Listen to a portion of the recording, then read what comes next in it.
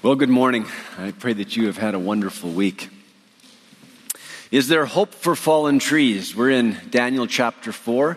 If you have the church Bible, it's page 740. We'll start by reading the first verse, Daniel chapter 4, verse 1. King Nebuchadnezzar, to all peoples, nations, and languages that dwell in all the earth, peace be multiplied to you. Daniel 4 is a message to the world, and it comes from the most powerful man on earth at the time. It is in the tone of an official proclamation. There's something that he wants the world to hear. These are Nebuchadnezzar's last words in the book of Daniel. And he has the empire before him. Now imagine for a minute that you were Nebuchadnezzar and you could send a message to the empire. Or imagine that you were working for Apple, and Apple was launching a new product. And every media outlet, every news channel was attuned to what you would say. You have the platform. That's the moment. Or if you're a sports fan, it's Super Bowl Sunday, and millions of people are watching, and instead of having ads and a rock band, you have halftime. What would you talk about? Or better yet, the World Cup of Soccer, and you truly would have all of the nations of the world attuned, and you have halftime. What would you talk about? Would you launch a new product? Would you talk about your ministry? What would you say about yourself? What would you say about God? This is Nebuchadnezzar's moment. In chapter 3, it's very interesting. He addresses the same group of people. He says, to all nations, peoples, and languages. And in chapter 3, he makes a decree, and he says, hey, I've constructed a golden image. It represents me and my kingdom, the values of my kingdom, and all must bow to the image. He makes no decree in this chapter. He addresses the same group of people, makes very few references to his power, and it's a very personal word. It's his testimony. What's changed? Well, we'll read the story. Let's pray. Father, we thank you for your word again. It's living and active. And I thank you, Lord, for the way that you spoke to Nebuchadnezzar, to Daniel, to the people of that time. And I thank you that you continue to speak to the people of our time, us in our day. And we pray, Jesus, that you would teach us this morning, that we would hear your word, that it would land on soft soil, and that we would know how to apply your word to our lives, to live it out, to be obedient to you, to live for your glory. And I pray, Lord, that nothing I say would stray from your word. May only your word remain with your people, that word that strengthens, that corrects, that encourages, that comforts. Lord, we want to hear your word. We entrust ourselves to you. In Jesus' name, amen. Okay, let's keep on reading. Daniel chapter 4. Verse 2, Nebuchadnezzar is speaking. It has seemed good to me to show the signs and wonders that the Most High God has done for me. How great are his signs, how mighty his wonders. His kingdom is an everlasting kingdom, and his dominion endures from generation to generation. What does Nebuchadnezzar want people to know? Well, he's going to talk about some signs and wonders, and it's a very personal word, as I said. Verse 2, that the Most High God has done for me. In chapter 3, verse 28, he talks about what God has done for Shadrach, Meshach, and Abednego. Not here. Here he's talking about what God has done for him. It's a personal testimony. Personal testimonies are always so powerful, right? When people get baptized and they share how they have met Jesus, it's always such a meaningful, powerful moment. This is Nebuchadnezzar's personal word to the empire and to us. He speaks with tremendous transparency, and I think that the sign and wonder that he talks about will actually surprise us a bit. The main message of this passage is the following. God humbles the proud in order to reveal that he forever reigns over all of life and gives to whom he wills. I'll repeat that. God humbles the proud in order to reveal that he forever reigns over all of life and gives to whom he wills. It's repeated in verse 17, 25, 32, and 34. Why would God want the world to hear this word? Why does he allow Nebuchadnezzar to communicate this word to the empire? Why is it in the scriptures to this day? 6th century BC, 600 years before Christ. That's when Nebuchadnezzar lives. What's happening in the world at that time? Well, it's a period of history known as the Axial Age, and the 6th century is the peak of that time. And out of the 6th century BC come 5 major thought streams that had a tremendous impact on the world at that time and continue to impact the world to this day. Buddhism was born in the 6th century BC. Of course, it had a tremendous impact on the East and has an impact on us here today. Jainism in India. Influence on India and many world religions. Confucianism. Tremendous impact on China. Zoroastrianism in Persia. Great influence on the Middle East and many world religions. Greek philosophy. Of course, tremendous impact on Europe and the rest of the world. These 5 major thought streams, represented by 5 great thinkers, they have had an influence to this day, and they all emerged in the 6th century. And it's interesting that God would be sending this word out, this personal testimony of Nebuchadnezzar, be sending it out at this time, at this moment. None of those 5 major thought streams will say anything about a personal God that wants to relate to us personally, that actually wants to interact with us, that would speak to us in a personal way. All of them deny that possibility. Let's listen to the story of Nebuchadnezzar. Verse 4. I, Nebuchadnezzar, was at ease in my house and prospering in my palace. I saw a dream that made me afraid. As I lay in bed, the fancies and the visions of my head alarmed me. So I made a decree that all the wise men of Babylon should be brought before me, that they might make known to me the interpretation of the dream. Then the magicians, the enchanters, the Chaldeans, and the astrologers came in, and I told them the dream. But they could not make known to me its interpretation. This is a good moment in Nebuchadnezzar's life. He's at ease. He's prospering. He has solidified his reign. And at this moment in his life, he has this dream, and it shakes him, it disturbs him. He wants to know what it means. Remember, he listens to dreams. And so he calls in his wise men again. Who are these wise men, these royal advisors? Well, these are the men that manipulate the spiritual realm. They know the spells, the incantations, the rituals. They know how to make the spiritual realm work for Nebuchadnezzar and the kingdom. At least that's what they think. They're the astrologers. They read the stars and interpret the stars for human life. They're the experts in dream interpretation. They believe that dreams will offer windows into the future. And so Nebuchadnezzar, he needs to understand, and the wise men are there to provide the counsel. Now, why do these wise men not interpret the dream for him? It's not like chapter 2 where he doesn't narrate the dream for him. He just lays it out for them here. But they refuse to interpret. Are they afraid to interpret the dream because they know its meaning? The text doesn't tell us. But then Daniel, verse 8.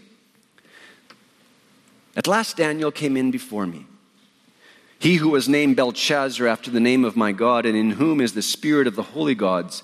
And I told him the dream, saying, O Belshazzar, chief of the magicians, because I know that the spirit of the holy gods is in you, and that no mystery is too difficult for you, tell me the visions of my dream that I saw in their interpretation.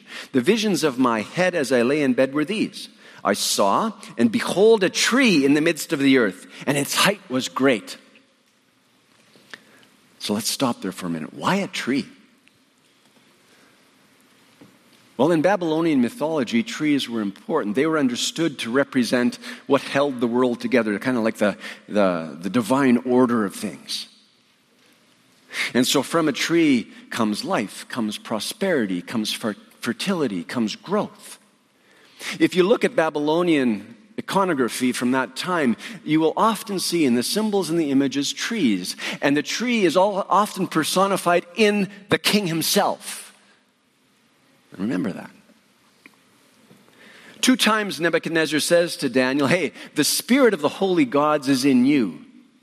And why would he talk to Daniel that way? He talks about the gods. Remember that he believes in many gods. He's got the God of Israel on the God shelf now because of what he has observed in the life of Daniel and Shadrach, Meshach, and Abednego. So the God of Israel is in the pantheon, but he worships many gods. And so he addresses Daniel in that way. The spirit of the holy gods is in you. And it's interesting, when he speaks to Daniel, he still calls him by his Babylonian name. He says Belshazzar. And it means Bel protects you, Daniel. He doesn't refer to him as Daniel. He doesn't refer to Daniel by the name of his God, the God of Israel. Daniel knows that his gift of interpretation comes from Yahweh, but Nebuchadnezzar doesn't recognize that. Verse 11, the tree grew and became strong, and its top reached to heaven, and it was visible to the end of the whole earth. Its leaves were beautiful and its fruit abundant, and in it was food for all. The beasts of the field found shade under it, and the birds of the heavens lived in its branches, and all flesh was fed from it. I saw in the visions of my head as I lay in bed, and behold, a watcher, a holy one, came down from heaven. He proclaimed aloud and said thus, chop down the tree and lop off its branches, strip off its leaves, and scatter its fruit. Let the beasts flee from under it and the birds from its branches. But leave the stump of its roots in the earth, bound with a band of iron and bronze amid the tender grass of the field. Let him, the stump, be wet with the dew of heaven. Let his portion be with the beasts in the grass of the earth. Let his mind be changed from a man's, and let a beast's mind be given to him. And let 7 periods of time pass over him. The sentence is by the decree of the watchers, the decision by the word of the holy ones, to the end that the living may know that the Most High rules the kingdom of men, and gives it to whom he will, and sets over it the lowliest of men. This dream I, King Nebuchadnezzar, saw, and you, O Belshazzar, tell me the interpretation, because all the wise men of my kingdom are not able to make known to me the interpretation, but you are able, for the spirit of the holy gods is in you. There it is again. So, the main elements of the dream. There's this enormous tree in the middle of the earth. It's grown strong, and it touches the heavens. It reminds us of Genesis chapter 11, right? The Tower of Babel going to the heavens. The tree is strong, and all things find shade under its branches. All things find food at this tree. There's protection and sustenance. As Nebuchadnezzar looks at this tree, a watcher, a messenger from God bringing judgment comes down and orders that the tree be cut down. And the tree falls. The branches are lopped off. And the fruit is scattered. But it's not completely destroyed. There's still a stump in the ground. The roots are in the ground. And it's bound by iron and bronze for a time, for 7 periods of time. Many commentators would say 7 years. But 7 for sure means completion, for the appointed time until the work of God is done. Now, why does God speak to Nebuchadnezzar in this way? Well, Nebuchadnezzar sees himself as that tree. He sees himself as the cosmic tree. He's the one who keeps the empire together. Life is centered in him.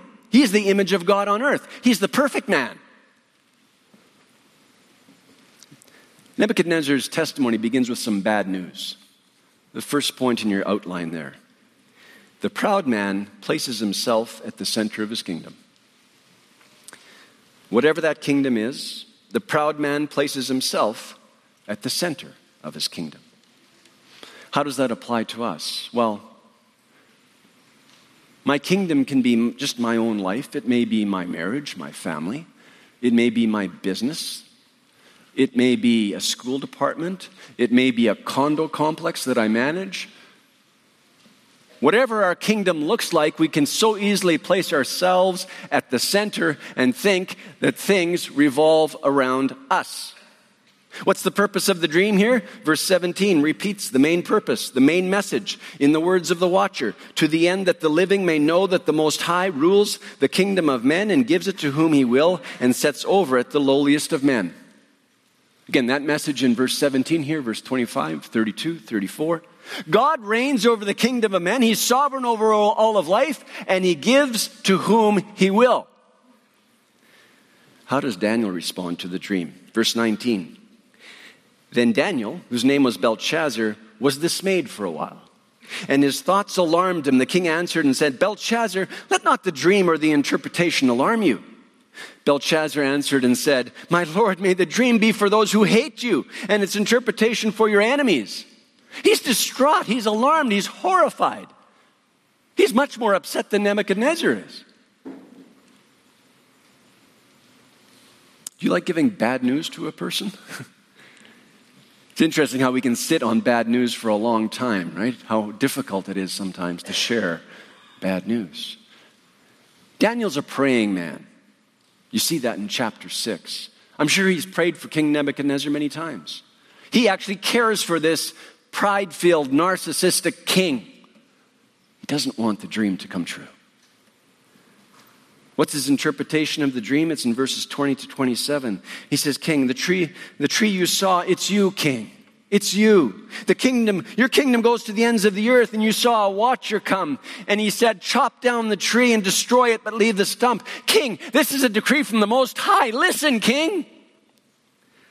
The hour of God's intervention in your life has come. The kingdom that was given by God's hand, it will be removed. Your power, your glory, it'll be gone. You're going to lose your reason. King, listen." It's there in verse 25 again, this message that God wants Nebuchadnezzar to understand. "You shall be made to eat grass like an ox, and you shall be wet with the dew of heaven. And 7 periods of time shall pass over you till you know that the Most High rules the kingdom of men and gives it to whom he will." There it is again. The message is clear. Moving on, verse 27, "Therefore, O king, let my counsel be acceptable to you. Break off your sins by practicing righteousness in your iniquities, by showing mercy to the oppressed, that there may perhaps be a lengthening of your prosperity." King, please repent. You have a chance to repent. Maybe your prosperity can be lengthened. Humble yourself, king. Listen. If you don't acknowledge God as supreme, you will be humbled. Show some mercy to the oppressed. Care for the poor. The message reminds us of Micah 6, verse 8, that verse that we were meditating on at the beginning of this year as a church. "He has told you, O man, what is good, and what does the Lord require of you? But to do justice and to love kindness and to walk humbly with your God." How many times does a king need a revelation? How many dreams does he need? How many visions? How much does he need to see happen in the life of Daniel and his friends for him to begin to humble himself and recognize that God is God and he's not? He considers himself to be godlike, but he's going to become beast-like. How many times do we need to hear the word of God? The bad news is that the proud man dismisses warnings of judgment. It's not that God doesn't warn us, doesn't speak to us. The proud man dismisses warnings. Verse 28. "All this came upon King Nebuchadnezzar. At the end of 12 months, he was walking on the roof of the royal palace of Babylon. And the king answered and said, 'Is this not great Babylon, which I have built by my mighty power as a royal residence and for the glory of my majesty?' So a whole year has gone by, 12 months.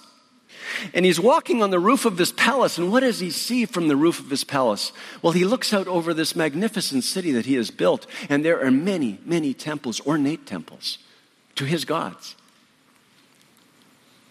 He looks out over the city and he sees a bridge over the Euphrates River. He sees palm plantations, parks, buildings, the hanging gardens that he built for his wife. His wife was from Persia. And he built the hanging gardens for her so that she would feel more at home in Babylon.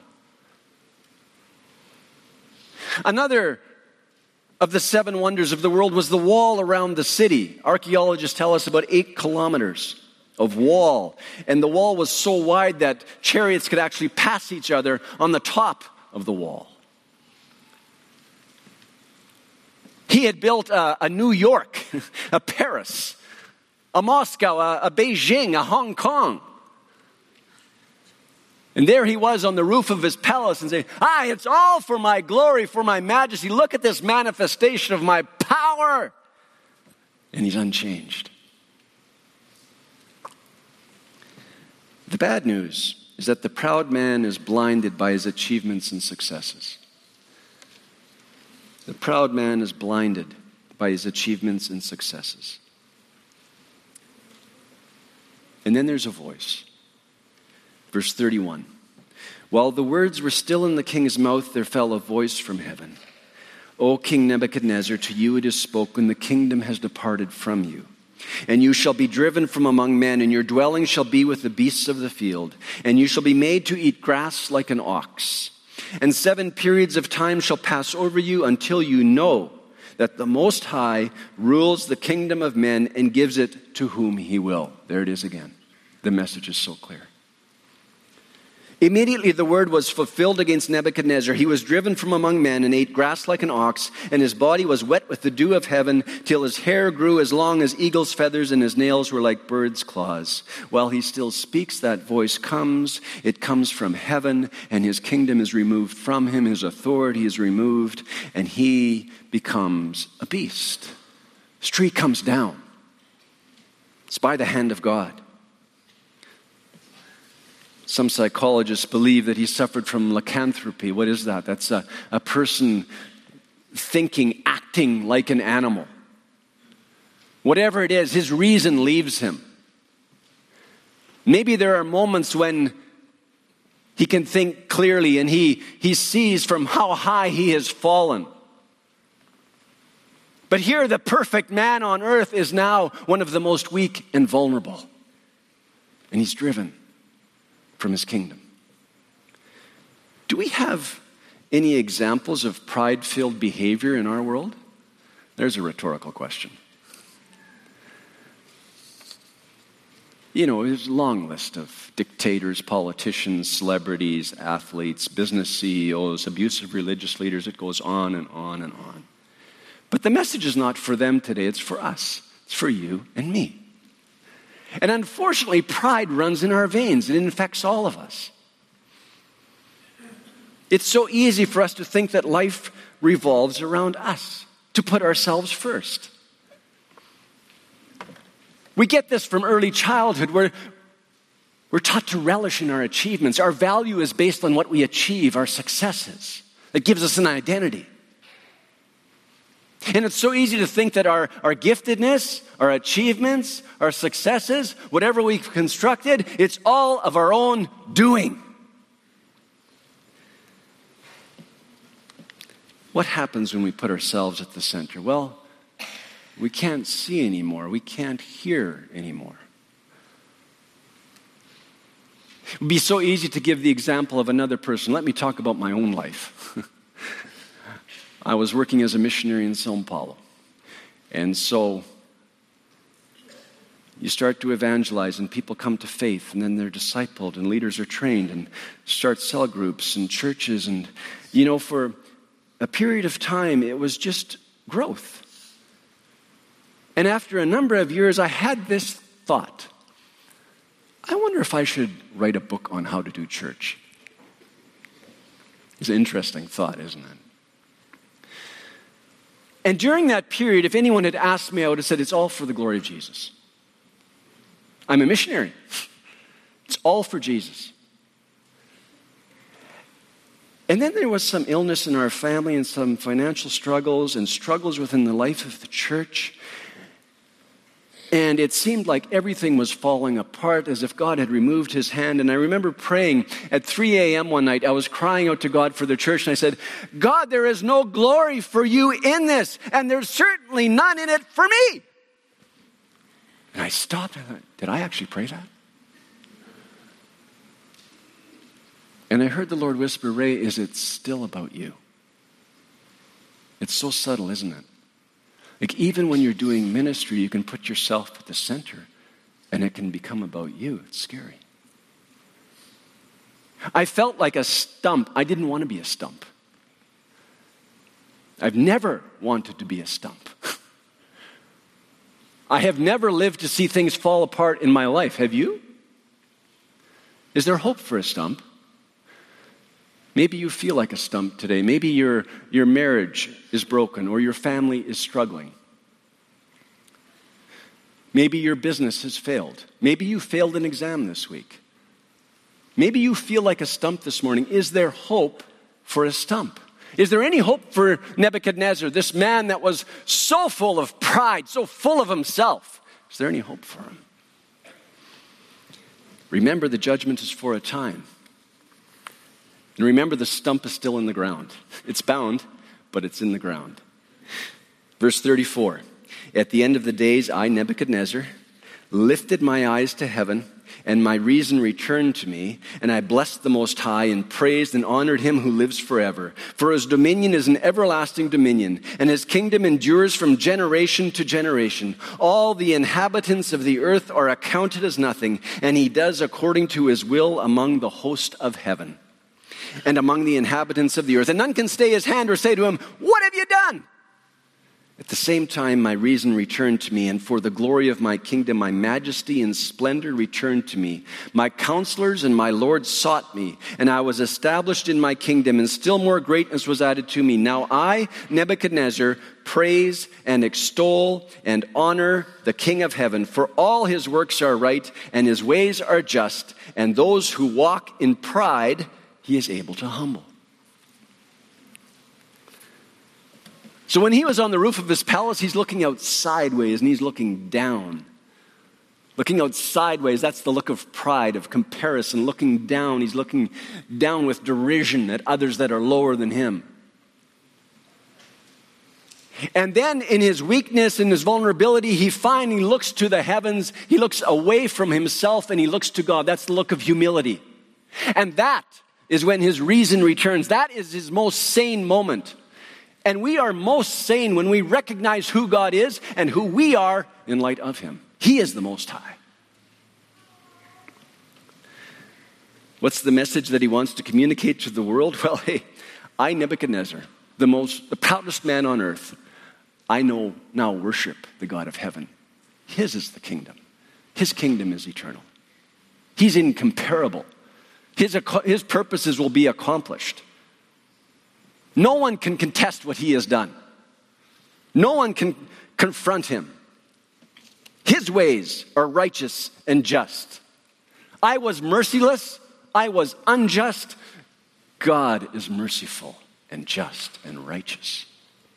And the good news, God can bring down a proud man. That's really good news for all of us. God can bring down a proud man. This he does in his grace and mercy. What's the wonder that he's trying to communicate? Nebuchadnezzar is just saying, hey, I was proud, full of myself, and God had mercy on me. He transformed my heart. And I looked to God, the true tree of life, the King of heaven, and now I worship him. God can humble the hardest hearts on earth. He can humble you, he can humble me. And maybe you look at those around you in your family, the place where you work, where you study, and you think, oh my goodness, that person's heart is so hard. That man is so proud. That woman, so full of herself. No one is beyond God's grace and mercy. The good news is that God can humble a proud man. God can humble a proud woman. And he does that in his grace and mercy. What's the message for Israel? Israel's in exile, right? What would God want to say to the people of Israel? Well, their tree has come down, right? The tree of Israel has fallen.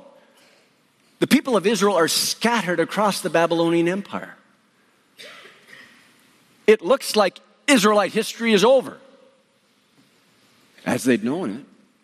Is there any hope for that stump? Well, Isaiah chapter 11, beautiful passage. Isaiah chapter 11, verse 1. There shall come forth a shoot from the stump of Jesse. Jesse is the father of David, and so Jesse here represents the line of David, the kingdom of Israel.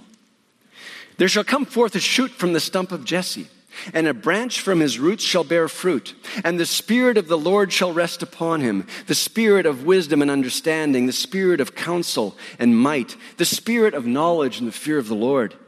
And his delight shall be in the fear of the Lord. He shall not judge by what his eyes see, or decide disputes by what his ears hear, but with righteousness he shall judge the poor, and decide with equity for the meek of the earth. Oh, it's so different from Babylon. Down to verse 9, they shall not hurt or destroy in all my holy mountain, for the earth shall be full of the knowledge of the Lord as the waters cover the sea. In that day, the root of Jesse, who shall stand as a signal for the peoples, of him shall the nations inquire, and his resting place shall be glorious. So what comes from the stump of Israel? What comes from the stump of Israel? Who's the root of Jesse? Jesus. That nation that has been destroyed, that people scattered, that line of David that appears to have come to an end, from that stump comes the Messiah and the eternal kingdom of God. That is a miracle. And so the good news is that God can bring forth new life from a stump. It's good news for me. That's good news for you. That's good news for Nebuchadnezzar. Gives all of us hope. And this shoot of Jesse, what's Jesus like? Well, this Jesus, he hasn't just constructed one of the 7 wonders of the world. The entire universe has been created through him. He created it all. And even though he is the maker of all things, he does not exalt himself. He humbles himself and he goes to a tree, a cross, and he dies for us so that we might be redeemed from our pride. And his kingdom is completely different. In his kingdom, the meek and the humble, they are loved. God dwells among them. So different from Babylon. Remember the Apostle Paul? The Apostle Paul, he had become so proud as a Pharisee, and there was a day when his tree came down. He met Jesus. He met Jesus, and then as a follower of Jesus, he wrote these words. He worships Jesus in this way. Philippians chapter 2. Christ Jesus, who, though he was in the form of God, did not count equality with God a thing to be grasped, but emptied himself by taking the form of a servant, being born in the likeness of men, and being found in human form, he humbled himself by becoming obedient to the point of death, even death on a cross. Therefore God has highly exalted him and bestowed on him the name that is above every name, so that at the name of Jesus every knee should bow in heaven and on earth and under the earth, and every tongue confess that Jesus Christ is Lord, to the glory of God the Father. Because Jesus humbled himself, God exalted him, gave him the name above every name. One day every knee will bow, every tongue will confess. Much better to confess today. Much better to bow today. Because if we don't bow today, we will bow on the day of judgment. But the truth is that every knee will bow, every tongue will confess. And the only tree permitted at the center of our lives today, what is it? The cross. That's why Paul writes in Galatians chapter 6, verse 14, I don't boast in anything except the cross of the Lord Jesus Christ. Paul's Pharisaical tree came down, and he discovered that he needed to die to himself, go to the cross, and receive life from Jesus. The good news is that Jesus can give new life to those who place the cross at the center. He did it for Paul. He can do it for you. He can do it for me. Jesus is the only tree of life. He gives new life to every person that humbles himself or herself before him. When we die to ourselves, we receive new life. Every knee will bow. Let's choose now. Pastor Ron's going to come up, and we're going to end this service today by singing. And as we sing, I would ask that you hear the message of the Lord to you today. Not my word. What's the Lord saying to you? Maybe the Lord has been speaking to you and you've been dismissing the warnings. Are you listening? How many times do we need to hear the word of the Lord? Maybe you've never given your life to Jesus and you need to do that. Do it today. Bow today. Jesus has life for you. Maybe there's an area of your life that you need to surrender. You're full of anxiety and stress and you're trying to rule your own kingdom. Maybe you need to just surrender your marriage or your family or your studies or your business. God knows. So as we sing, just ask the Lord to reveal that to you and surrender. Maybe you feel like a stump today. Maybe you feel like, well, my tree has come down. And I don't know how my marriage will ever be restored. My family, it is so difficult right now. My child has gone astray. I don't know how the Lord is ever going to bring my child back.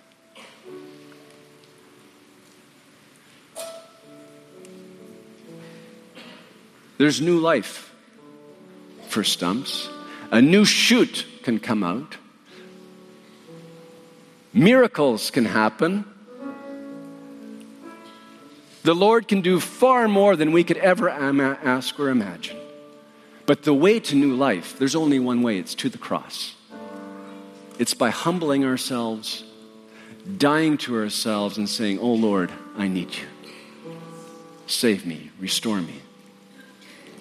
The Lord abides among the meek and the contrite, the humble. Let's sing.